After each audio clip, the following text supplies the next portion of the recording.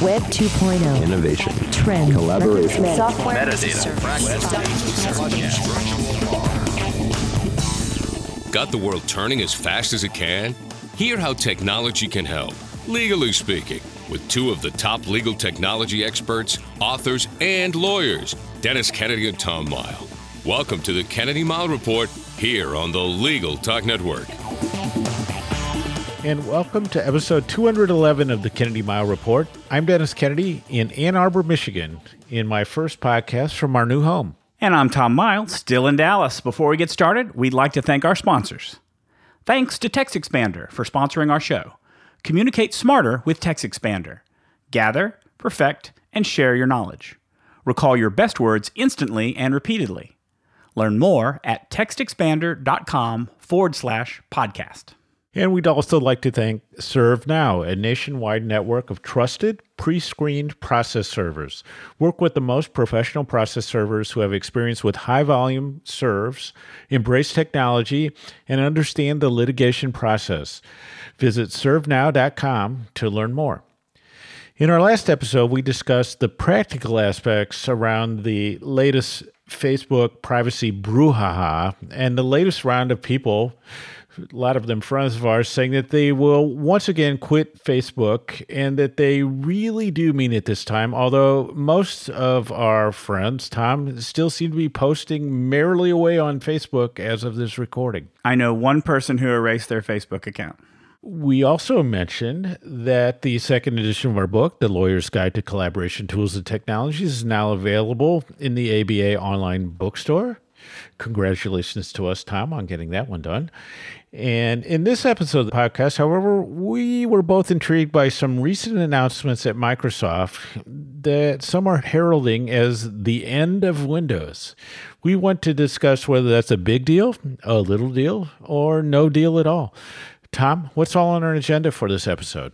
Well, Dennis, in this edition of the Kennedy Mile Report, we will indeed be discussing the new reorganization at Microsoft and how people are interpreting the changes in connection with Windows itself.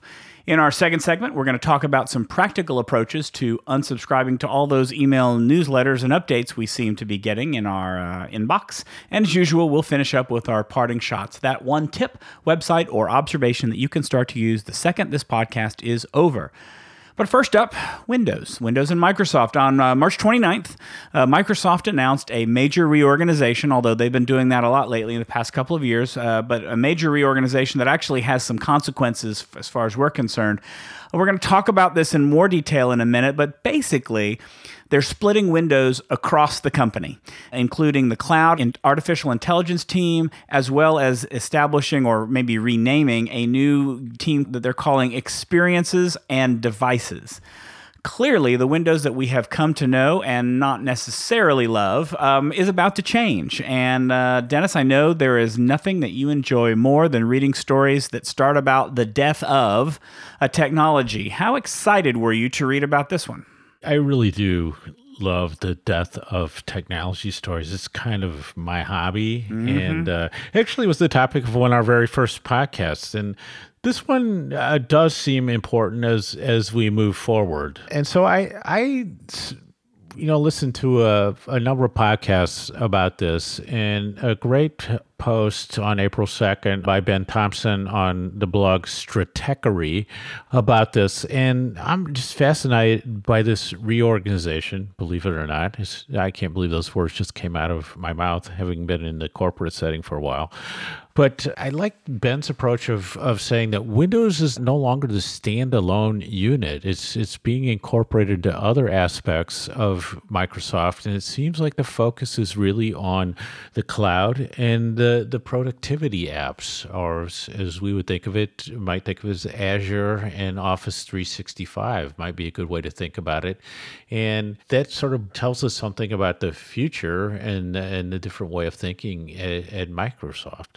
Well, and I think, as I mentioned a minute ago, that what they've done is that they have split Windows across. They're including it within the cloud and artificial intelligence team, which, like you mentioned, is more closely aligned with the Azure group, which frankly is probably a good idea because it probably was meant to be there to begin with. But it's also being part of this new group that used to be called Windows and Devices. Now it's called Experiences and Devices. And it's going to explicitly include Windows, Office, and Surface, the Surface line of computers. So I guess that Windows and Office are the experiences and Surface is the device. I'm not sure what other devices.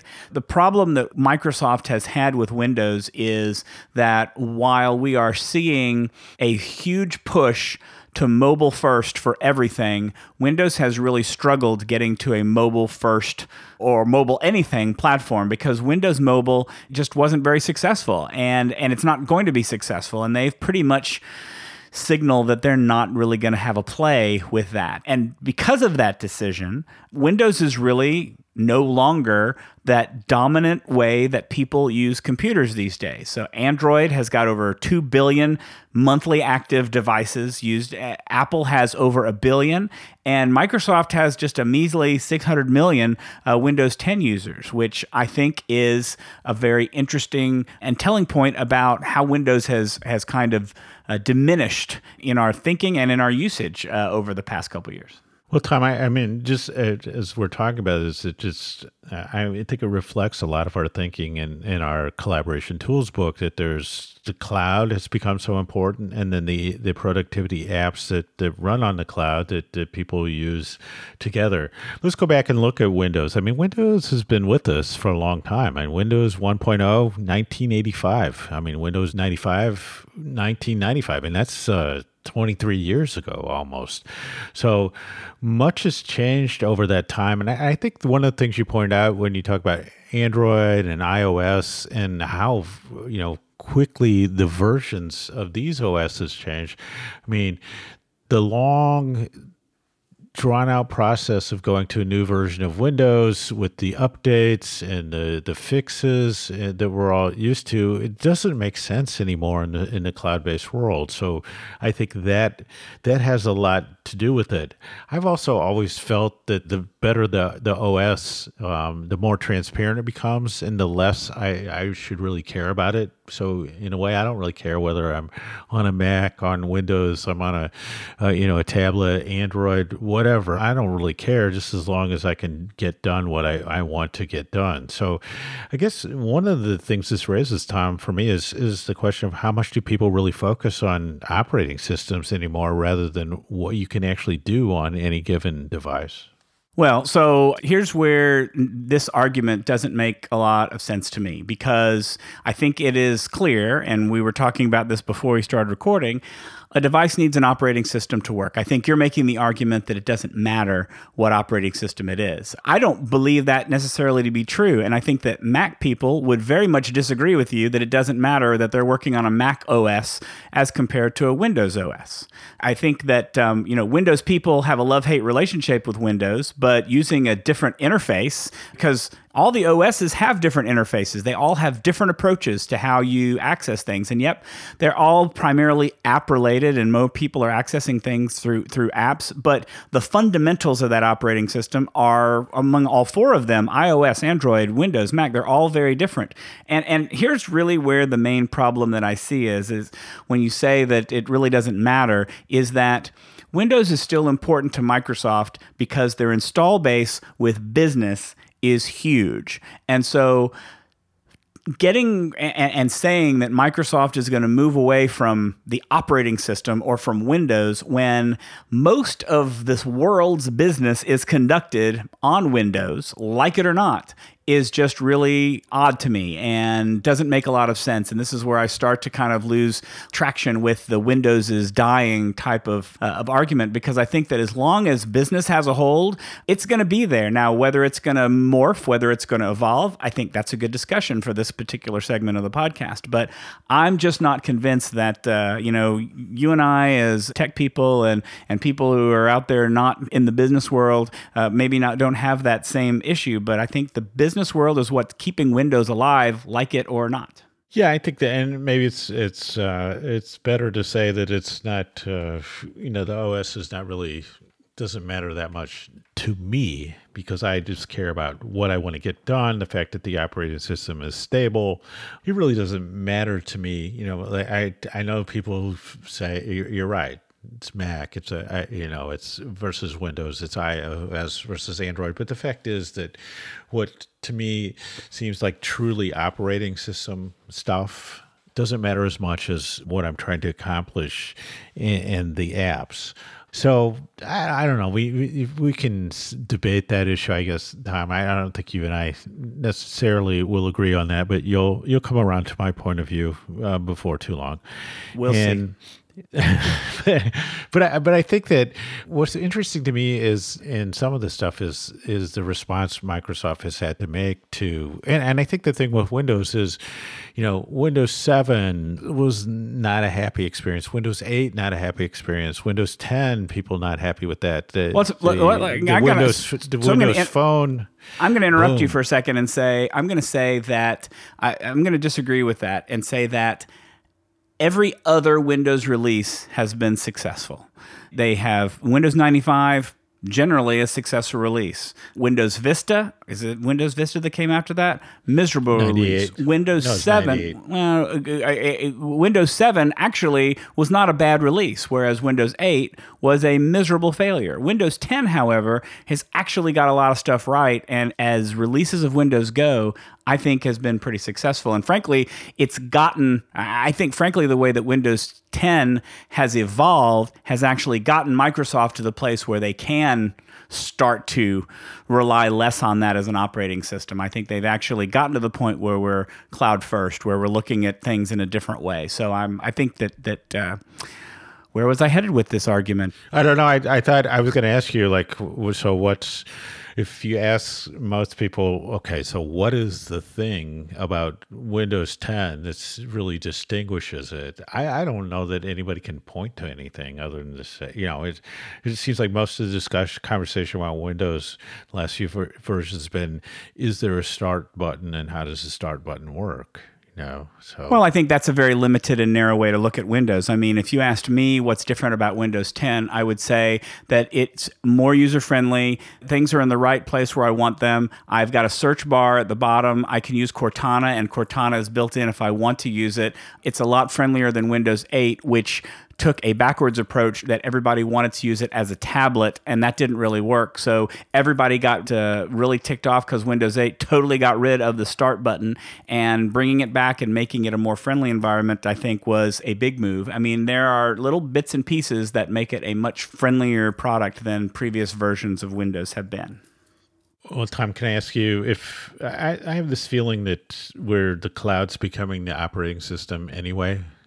Are you going to disagree with me on that, or what do you think about that approach? That ultimately what's happening and what we're running is happening on whatever operating system's being used in the cloud, and as we see with Chromebooks and other things, as long as you're connected to the internet, what do we really care about the operating system on the device that we have?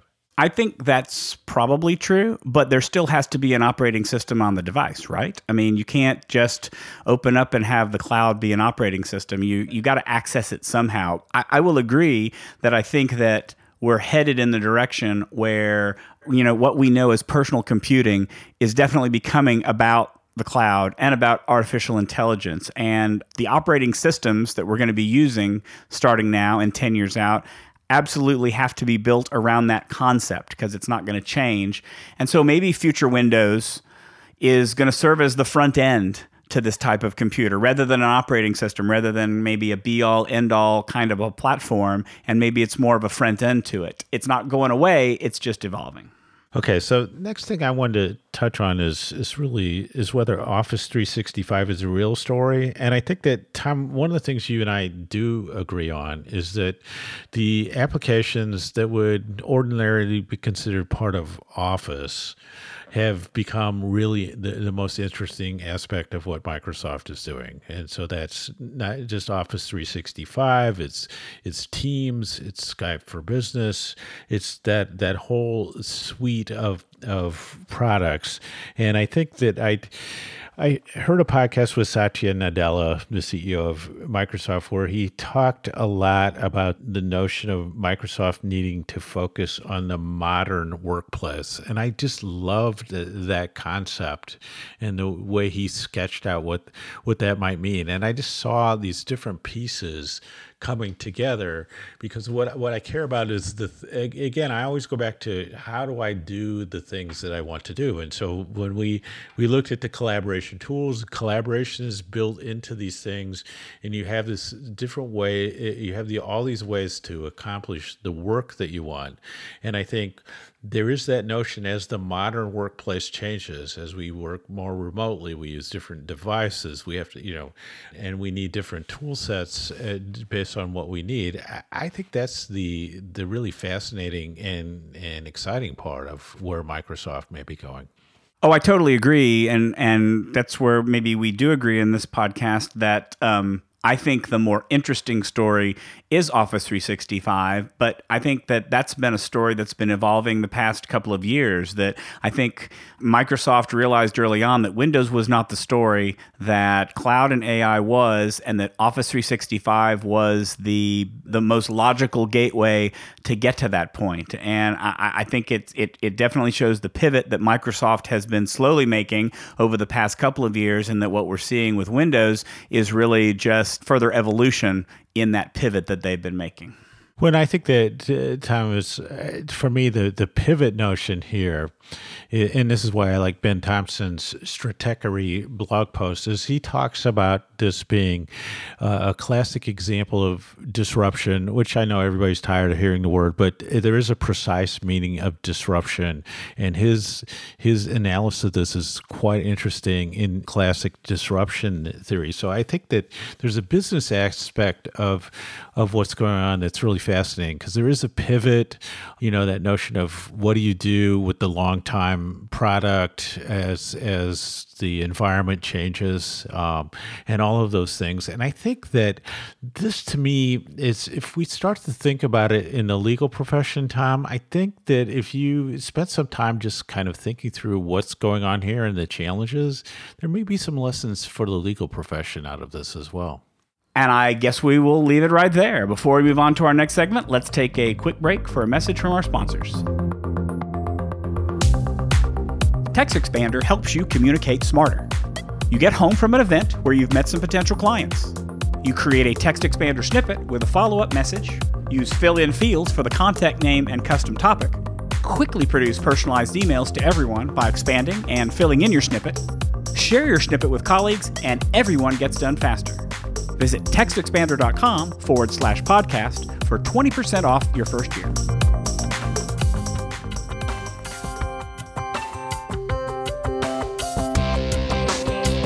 Looking for a process server you can trust? ServeNow.com is a nationwide network of local pre-screened process servers. ServeNow works with the most professional process servers in the industry, connecting your firm with process servers who embrace technology, have experience with high-volume serves, and understand the litigation process and rules of properly effectuating service. Find a pre-screened process server today. Visit www.servenow.com.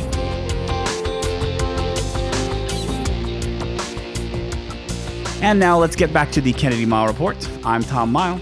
And I'm Dennis Kennedy.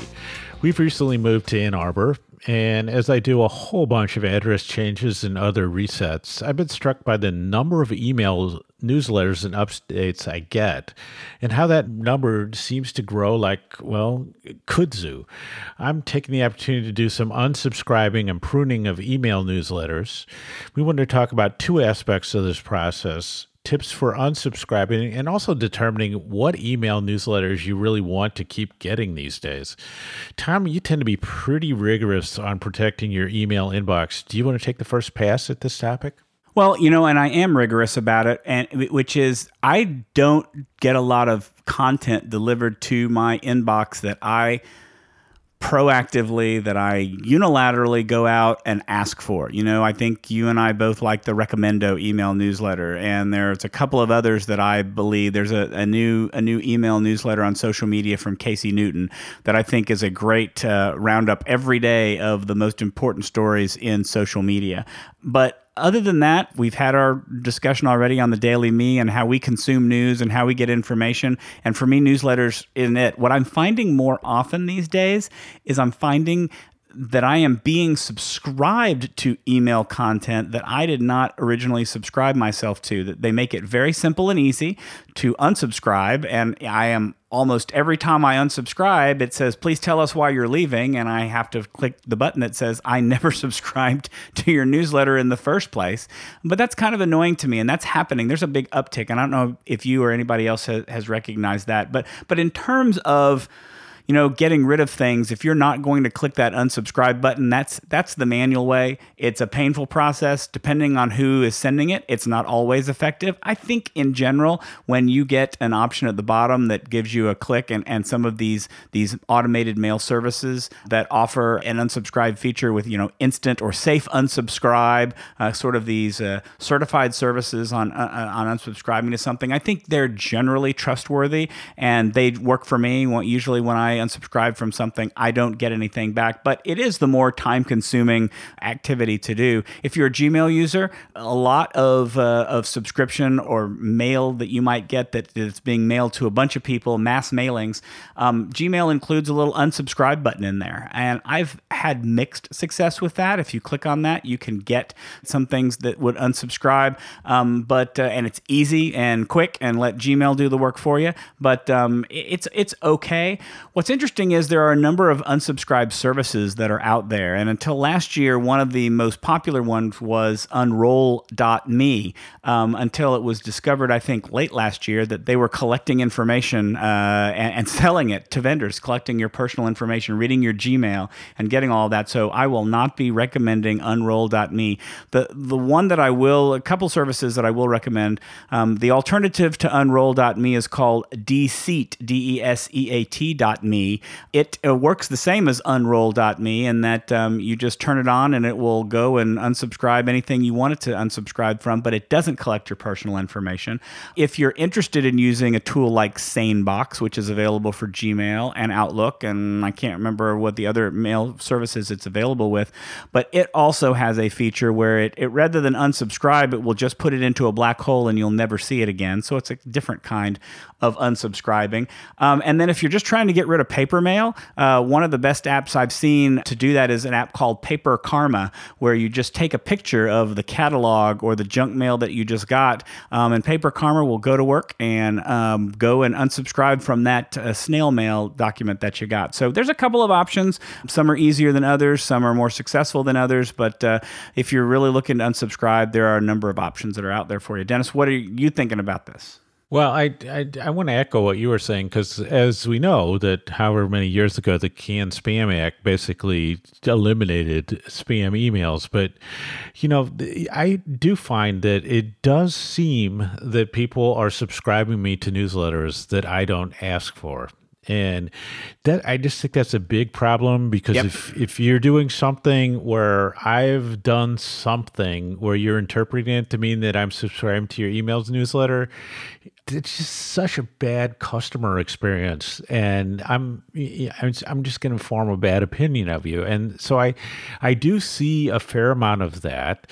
I also see where you maybe subscribe to one thing, and then all of a sudden you're getting multiple newsletters, and then they put the burden on you to manage, so you can unsubscribe to all, but they put the burden on you to manage. You're going like, all I want is, when I was in St. Louis, the St. Louis Business Journal had a, like a headline service or a daily email, and that was fine. But as I try to unsubscribe it now, I see it's been fractionated into a number of newsletters, and I got to unsubscribe to each of them.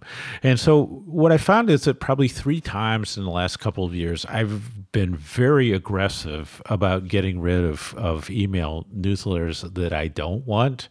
And it just seems like they just keep growing and growing. So I'm not sure what it is, but I do have that sense, Tom, that there is some kind of default to an opt-out that's happening, or else it's a trick opt-in, which is just as bad. I think that's right to me, and possibly worse. I like you, the Gmail unsubscribe thing. I've had mixed results with that. I mean, sometimes it's available, sometimes it doesn't seem to be available, and I tend to do the thing by hand. I also will do the other thing that can be helpful is that there are some things that you like, especially like if you bought something or there's a company that you like to buy things from, then you get in this daily thing that sometimes they'll do like a monthly or weekly summary email, and that can make a big difference because if you see that you have 100 emails and they're all in the Gmail promotions email folder, that doesn't seem right. But there's certain, especially in buying products, that you do like to have the emails, just not when they're part of 100 other ones. So you can do some things about the frequency as well. So a number of things out there. I don't know that I have comfort for the reasons that you said, and also just because I don't know exactly how the services are going to work, having an unsubscribe service do it for me. So I tend to feel pretty manual about it. But I do like to take the time, every 6 months or so to really go down and whack away at those email newsletters. I try to pick the ones that matter to me, because I feel like I'm spending more time managing all of the ones that come in there and not having any time to read the ones that I really wanted to read. So now it's time for our parting shots. That one tip, website, or observation you can use the second this podcast ends. Tom, take it away. So my tip, and it's actually more of a site, and it's a kind of a fun site to play with. It's not going to be terribly helpful to you. It's from Google. It's a new site. It's an experimental page called Talk to Books, and it says that you can browse passages from books using experimental artificial intelligence. And it's not a traditional search engine, but what it's doing is it's showing you how Google is teaching artificial intelligence about how real human conversations work. And once it learns that, it's then arguably able to predict how one statement would follow another as a response. And so they've gathered about 100,000 or so books, kind of as the seed that they've trained. And it encourages you to ask questions and see what kinds of answers you get. So it's not something that you're really going to use in your work, but I think it's something to see, what artificial intelligence can do. I just typed in the question, what's the best way to find a new job? And I got some passages from books that say networking can also help you identify new job opportunities. It is consistently cited as the number one way to get a new job. And the next one, although there are many ways to find employment, two methods have proved to be the best and most effective: networking and direct contact with employers. So the results we get are absolutely 100% spot on correct with the question that's asked. And so I think that as an example of how artificial intelligence and machine learning are improving, this is a really cool site to look at. So it's Google Talk to Books. Of course, the acid test for it will be if it can predict what our train of thought is going to be one after another. Tom, I want to mention two things. One, of course, is the availability of the new edition of our Collaboration Tools book. But the one thing that's kind of close to my heart these days is the Legal Technology Resources Center's Women of Legal Tech Class of 2018 was just announced today, the day of our recording. And you can see that list on the Law Technology Today website. There's 25 new women we've added to the list, making a total, I think, around 85 or 90, maybe in that range. And so for those people putting on conferences who can only find males for their panels, this list is going to be a great place for them because there are plenty of great people they can pick. And my compliments both to this class and the great committee that worked to put the list together and do all the work on that. I saw a number of tweets last week about a coding conference going on in Europe, and they were bemoaning the fact that out of the 90 speakers, 89 of them were male speakers. So still a lot of work to do here. I think that this list is a great opportunity for us in the legal tech community. So that wraps it up for this edition of the Kennedy Miles Report. Thanks for joining us on the podcast. You can find show notes for this episode at tkmreport.com. If you like what you hear, please subscribe to our podcast in iTunes or on the Legal Talk Network site, where you can find archives of all of our previous podcasts. If you'd like to get in touch with us, you can find us on LinkedIn, on Twitter, and don't forget, we've got a number for voicemail questions. That number is 720-441-6820. We love to get questions that we can talk about during our B segment of the podcast. So until the next podcast, I'm Tom Miles.